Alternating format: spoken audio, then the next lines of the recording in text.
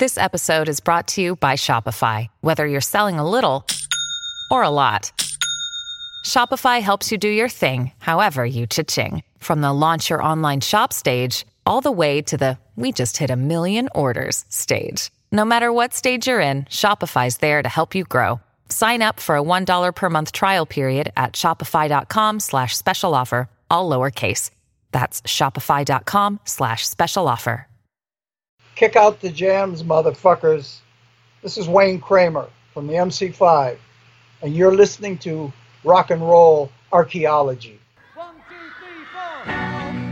I need somebody. Pantheon Podcasts presents Real Rock with Andy King. Part of the Pantheon network of podcasts. Amps go up to 10. Exactly. Does that mean it's louder? Is it any louder? Well, it's one louder, isn't it? Music, culture, technology, and rock and roll. Now, on with the show. Welcome to Real Rock. I'm your host, the rock and roll Reverend Andy King, and today we will be looking at anti-rock films of the 80s, in particular, the film Hell's Bells. No need to worry about spoilers this time. I'm going to be looking more at the social effects of these films. You can view the whole film Hell's Bells on YouTube if you'd like, and then come back for our discussion. I will still be answering questions such as, what the fuck is Jeff Foxworthy so mad at? Were these films the horror movies for the pearl clutchers? And finally, can rock and roll and faith coexist? One note I need to make, there will be frank discussions of religion and the satanic panic. Because of the subject matter, there will be brief mentions of abuse and even murders. If these are topics that trigger you, please reconsider listening. I will promise to keep any mentions of that brief, but I love you, so I'm letting you know up front. I'm the rock and roll Reverend Andy King, and this is Real Rock, Hell's Bells, and the Dangers of Rock and Roll. Is this just a good time, or is there something of a deeper significance going on here as well? What type of effects does this music have upon people? Is it only rock and roll? Rock and roll is alive, and that line almost killed me. Hell's Bells, the dangers of rock and roll. We're going to be taking a pretty hard look at contemporary music, and I'll be saying some pretty direct things. Extreme forms of music, like heavy metal, glorify perversion, despair, death, hell, Satan, and all the other horrors associated with sin are rubbed into the face of the listener. Wild sex rituals are necessary to be a follower of Satan. We simply want to look at rock music from the perspective of truth, as defined by both the scriptures and the person of Jesus Christ. Embrace the satanic while multitudes scream in adulation. Embrace the satanic. Embrace the satanic. Embrace the satanic. Our story begins in Italy in the early 1700s. Yeah, I wasn't expecting that either. But as history would have it, this is a very early example of what is known as the devil's music. Violinist and composer Giuseppe Tartini has a dream where Lucifer is at the edge of his bed playing him a sonata. Tartini felt enraptured as he awoke and was compelled to try and capture at least some of what he dreamt through his own playing. What Tartini had dreamt was Sonata in G minor, otherwise known as the Devil's Trill.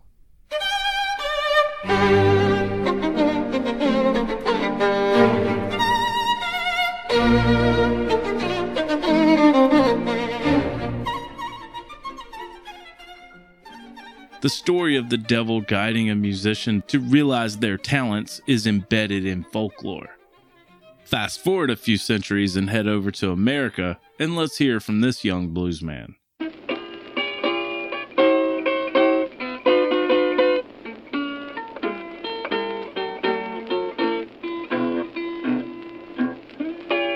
Early this morning, when you knocked upon my door,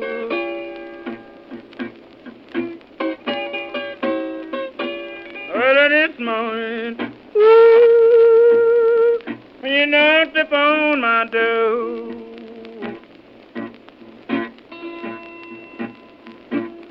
And I said, hello, Satan. I believe it's time to go.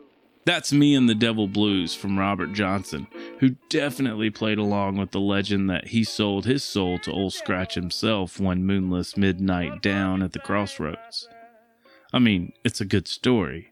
You get a little danger, you get a little creepiness, and you get a whole lot of notoriety. Eventually, the blues evolved to what we called rock and roll, and wouldn't you know it, the devil tagged along. These men come down here from New York and from Florida to find out my reasons on rock and roll music and why I preach against it, and I believe with all of my heart that it is a contributing factor to our juvenile delinquency of today. I 100% believe it. And why I believe that is because I know how it feels when you sing it. I know what it does to you. And I know the evil feeling that you feel when you sing it. I know the lost position that you get into in the beat. Well, if you talk to the average teenager of today and you ask them what it is about rock and roll music that they like, and the first thing they'll say is the beat, the beat, the beat. The beat is what gets you. That's true enough. During the early days of rock and roll, the traveling ministers rolled into town to scare the good church-going folks. They were told that those 45s were going to lead their children to sexual promiscuity and rebellion. But the real reason that rock and roll scared so many in the pulpit was much more sinister. The obscenity and vulgarity of the rock and roll music is obviously a means by which the white man and his children can be driven to the level with it is obviously music. I'm sure the guy in that clip is dead now. That's good. But as America became more integrated and race relations became better, the pulpit needed a new villain, so they went back to the source. Oh, I just can't imagine who. I just can't think. Could it be Satan? Luckily for the anti-rock crowd, Satan was making a bit of a pop culture comeback. Films like Rosemary's Baby were leading some audience members to believe that secret groups of Satanists were on every street corner. Mentally unstable people like Charles Manson and Richard Ramirez were using rock as excuses for their heinous acts. Through the trusty lens of hindsight, it all seems so silly now. The Beatles weren't sending secret messages to a fucking magic hobo to murder people, but that's a good story. The media were salivating over all the rock-inspired crimes and whatnot, and Middle America ate it up. I mean, how could they resist? You get everything with these stories. Sex, drugs, rock and roll, and Lucifer. A good time was had by all. This all hit a fever pitch in the 80s because of MTV. With music videos now being beamed into everyone's houses, parents' groups were starting to take up arms against the perverse influence that was Bon Jovi. Churches across the land were ready to profit off all this anti-rock sentiment, most notably Eric Holmberg of Reel to Reel Ministries. Boy, does he got a real hard-on for rock. Incredibly, despite this unprecedented power and the mounting evidence that rock's influence can be less than positive, most people have never stopped to consider what is really going on in and through contemporary music. Why is music so powerful? How does it affect us? What is its source? And to where is it leading us? Sitting in front of a few TV screens playing various music videos, Pastor Eric lays out all the reasons why rock music will make you go crazy, probably go gay, and definitely go to hell.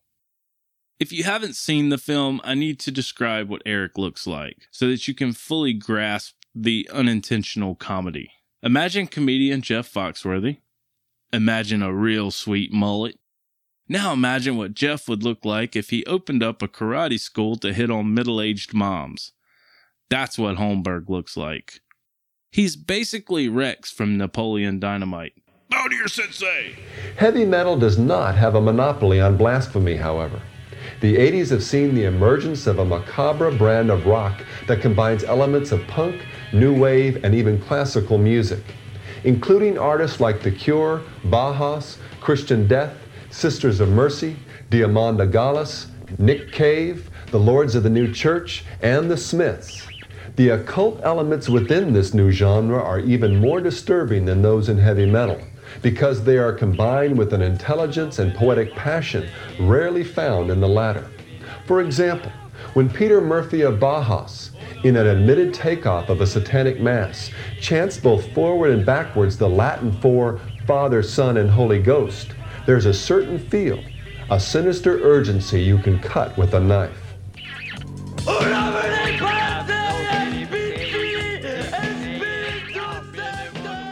Dude, that's like 70% of my playlist. Now, I originally wanted to watch this and make fun of it, but I really could not, and we'll get to my reasoning a little later. Obviously, I'm obsessed with rock and roll, but I'm also obsessed with religion, and the concept of rock and God coexisting really intrigues me. To indulge in my obsessions, I sat down with my friend who is a former youth pastor to get his take on this whole thing. Special note, we keep calling Holmberg Humboldt, and I'm not editing it, but I do consider it payback for all the things he takes out of context. Anyway, here's Ron. Ron, former youth pastor, was a youth pastor from about 1992 to 95. At the time, because I know now you're not anti-rock. At the time, were you? Were you one of those? No, I was not one of those. I was a Billy Joel fan.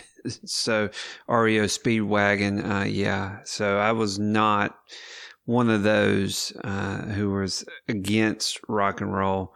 But boy, I remember the show that the churches made for Hell's Bells and all that happened. And boy, it was a youth group major event, you know, for a church to host Hell's Bells and everybody can go and watch. Did you feel any pressure from, if you're the youth pastor, and I understand the hierarchy of a church, did you feel pressure to preach against rock music, secular music? Yeah, where I was working, you didn't have that pressure as much. I mean, you saw it around. You know, there was a distinct culture in the churches that went after that type of music. I mean, I know some of my friends at school came out of that culture. It was pretty tough. Yeah, I came out of that culture. Mm-hmm. I know you personally, and I know that you are like a true man of God. Even though you're not a youth pastor anymore, you're not a pastor anymore, you still minister in your day-to-day life. I understand that about you. What is a guy like you, what is your reaction to the charlatans and the people who are trying to profit off of their ministries as opposed to minister? You know, the old saying, what would Jesus do? I have a hard time laying a lot of what I see on certain television shows and certain preachers saying and overlaying Jesus on top of it. I just don't see it happening. So yeah, it ticks me off.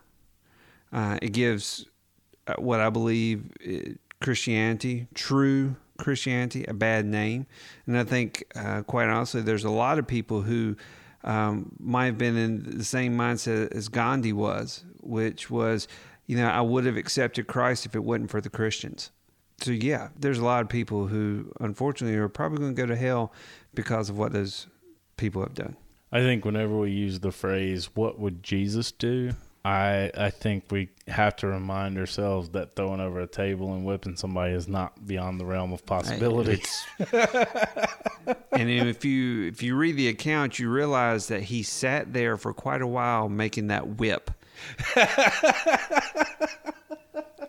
The Satanic Panic came out at a time when the church needed something to ignite it, because what was currently igniting it and slowly was losing its steam was you had The Moral Right with Jerry Falwell. You had him actively pursuing morality because of what had happened between Nixon and then once Ford and Carter entered, Carter brought in religion again into politics. Jerry Falwell comes and ignites the conservative base under morality. And then you had, after Carter, you had Reagan. And after Reagan, you had Bush. And so the moral issues were fading. The energy was fading within the church. The church needed something to get behind, and it needed an enemy and a face to do it. So what's the easiest way to do? Is bring Satan back into it. Well, how do you bring Satan into the 90s? You create a movie, you throw Hell's Bells and everything behind it, and then you target rock and roll. And then that's where, the energy came back, and it drove the church for a good, I'd say probably 8-10 years. At least till we had something that we could be upset again, and that happened to be the Clinton administration. Then you hit the 90s again. The climax of the movie is playing the songs backwards and backmasking. What were your favorite examples of backmasking, either in the movie or just in your life? Definitely Queen. Everyone Bites the Dust. That was Another One Bites the Dust. Another One Bites the Dust. I said Everyone Bites the Dust. Another One Bites the Dust. That was classic. I can remember that. Spending the night with my best friend at the time, and his sister had the album. And so it was like 10 o'clock, 11 o'clock at night. Everybody had gone to bed, and we were just kind of looking at each other and go, let's see what it really says. And so we put the vinyl, we're talking old school here. We put the vinyl on the player, and needle down, and we started using our finger and just playing it backwards. And we heard the magic words.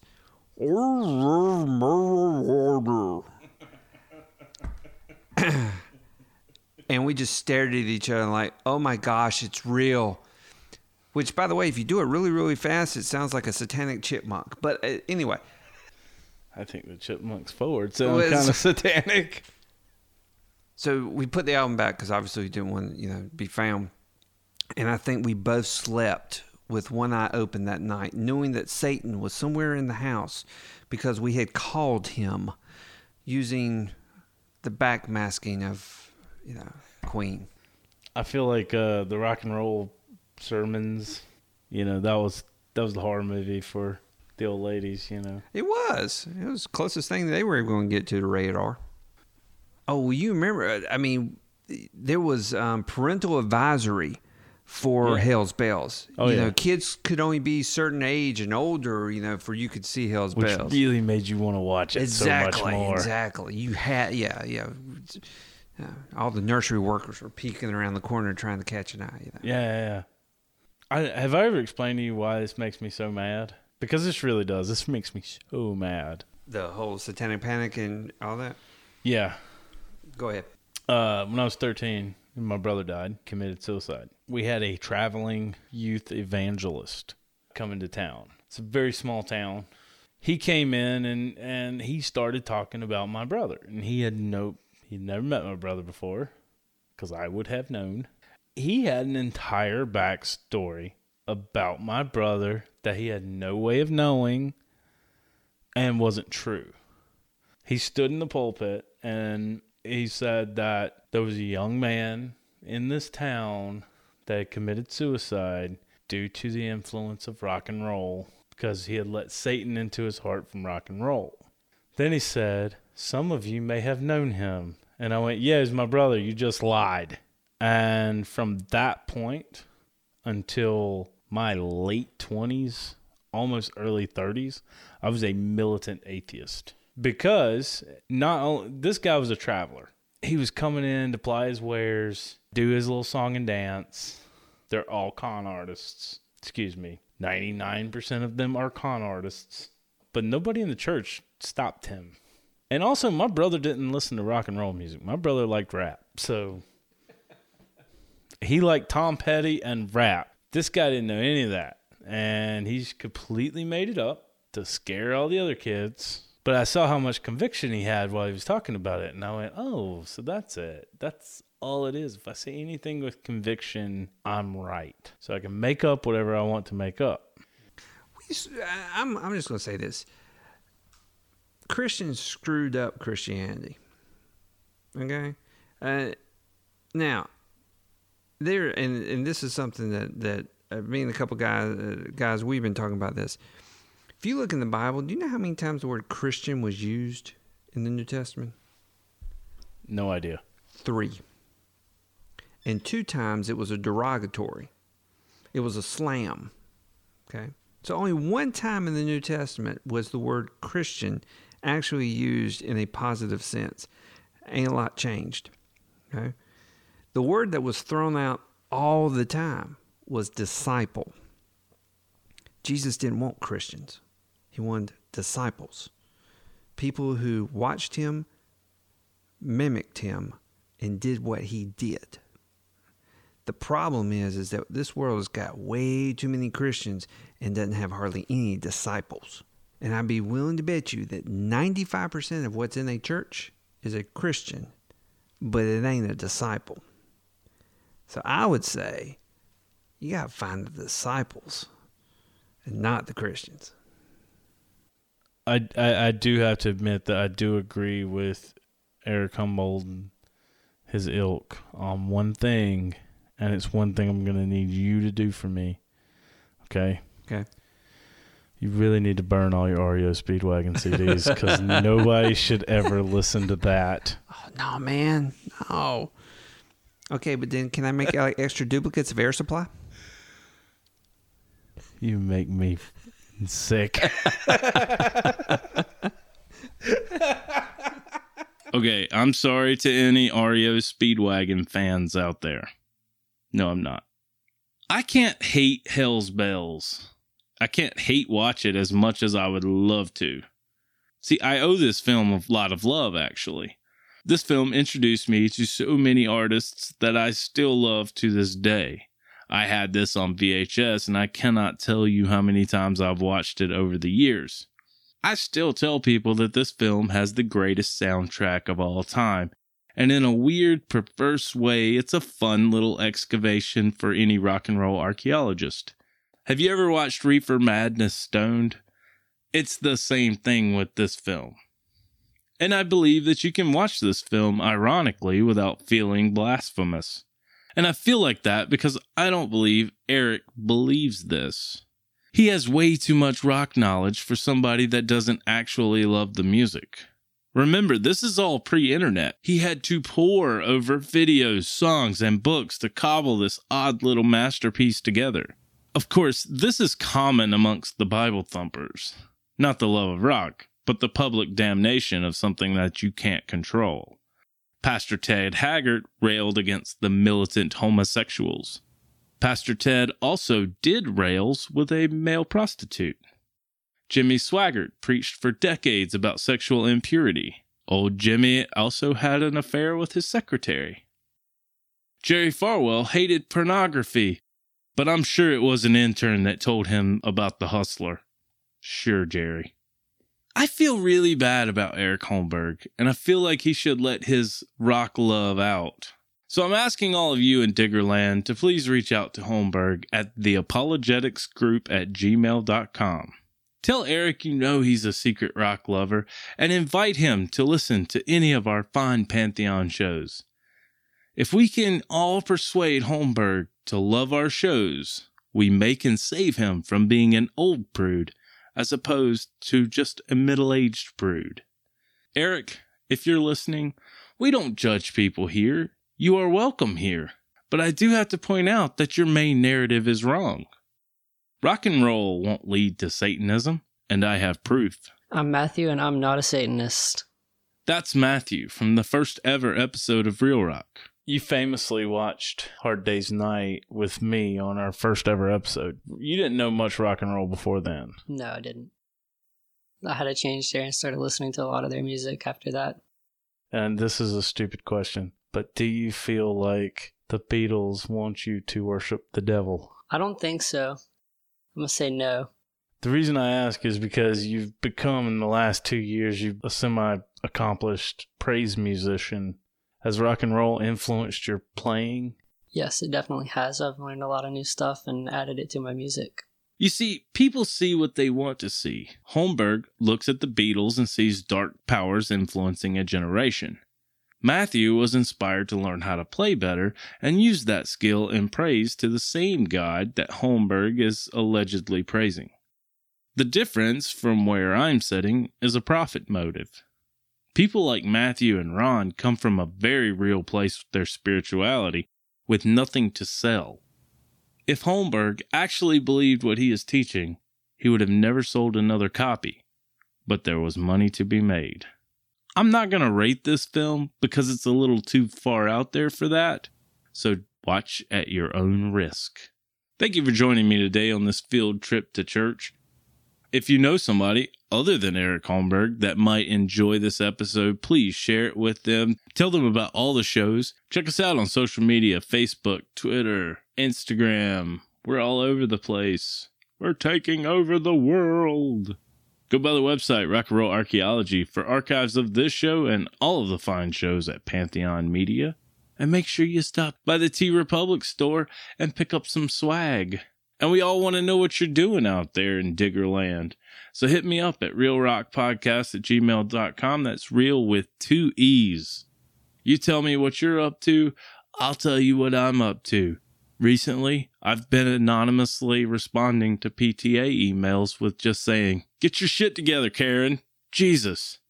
But if you do decide to email Eric Holmberg, I've left a link to his email address in the show notes. Please be respectful. We want him to come back to rock's love. And with that being said, I'm your host, the Rock Reverend Andy King. This has been Real Rock, Hell's Bells, and the dangers of rock and roll. God gave rock and roll to you. Gave rock and roll to you. Save rock and roll for everyone. Save rock and roll.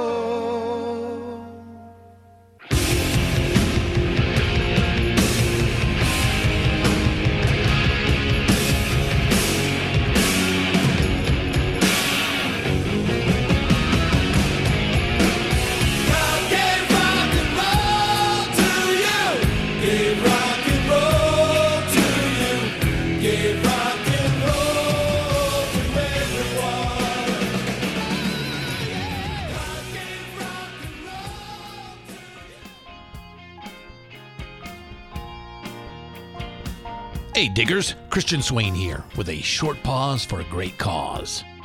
We believe music education for young people is an investment in a better future for all of us. If you listen to our podcasts, chances are you agree. Little Kids Rock has transformed the lives of more than 650,000 public school students by bringing music education into their schools. Little Kids Rock trains teachers in underfunded schools to teach kids the music they love. From the Beatles to Bruno Mars, Led Zeppelin to Lady Gaga, Chuck Berry to Chance the Rapper. Little Kids Rock has become a national movement to restore, expand, and innovate music education in public schools across America. Visit littlekidsrock.org and learn more about how you can help put music where it belongs, in our schools. Thank you, and let's keep up the rockin' right into the next generation.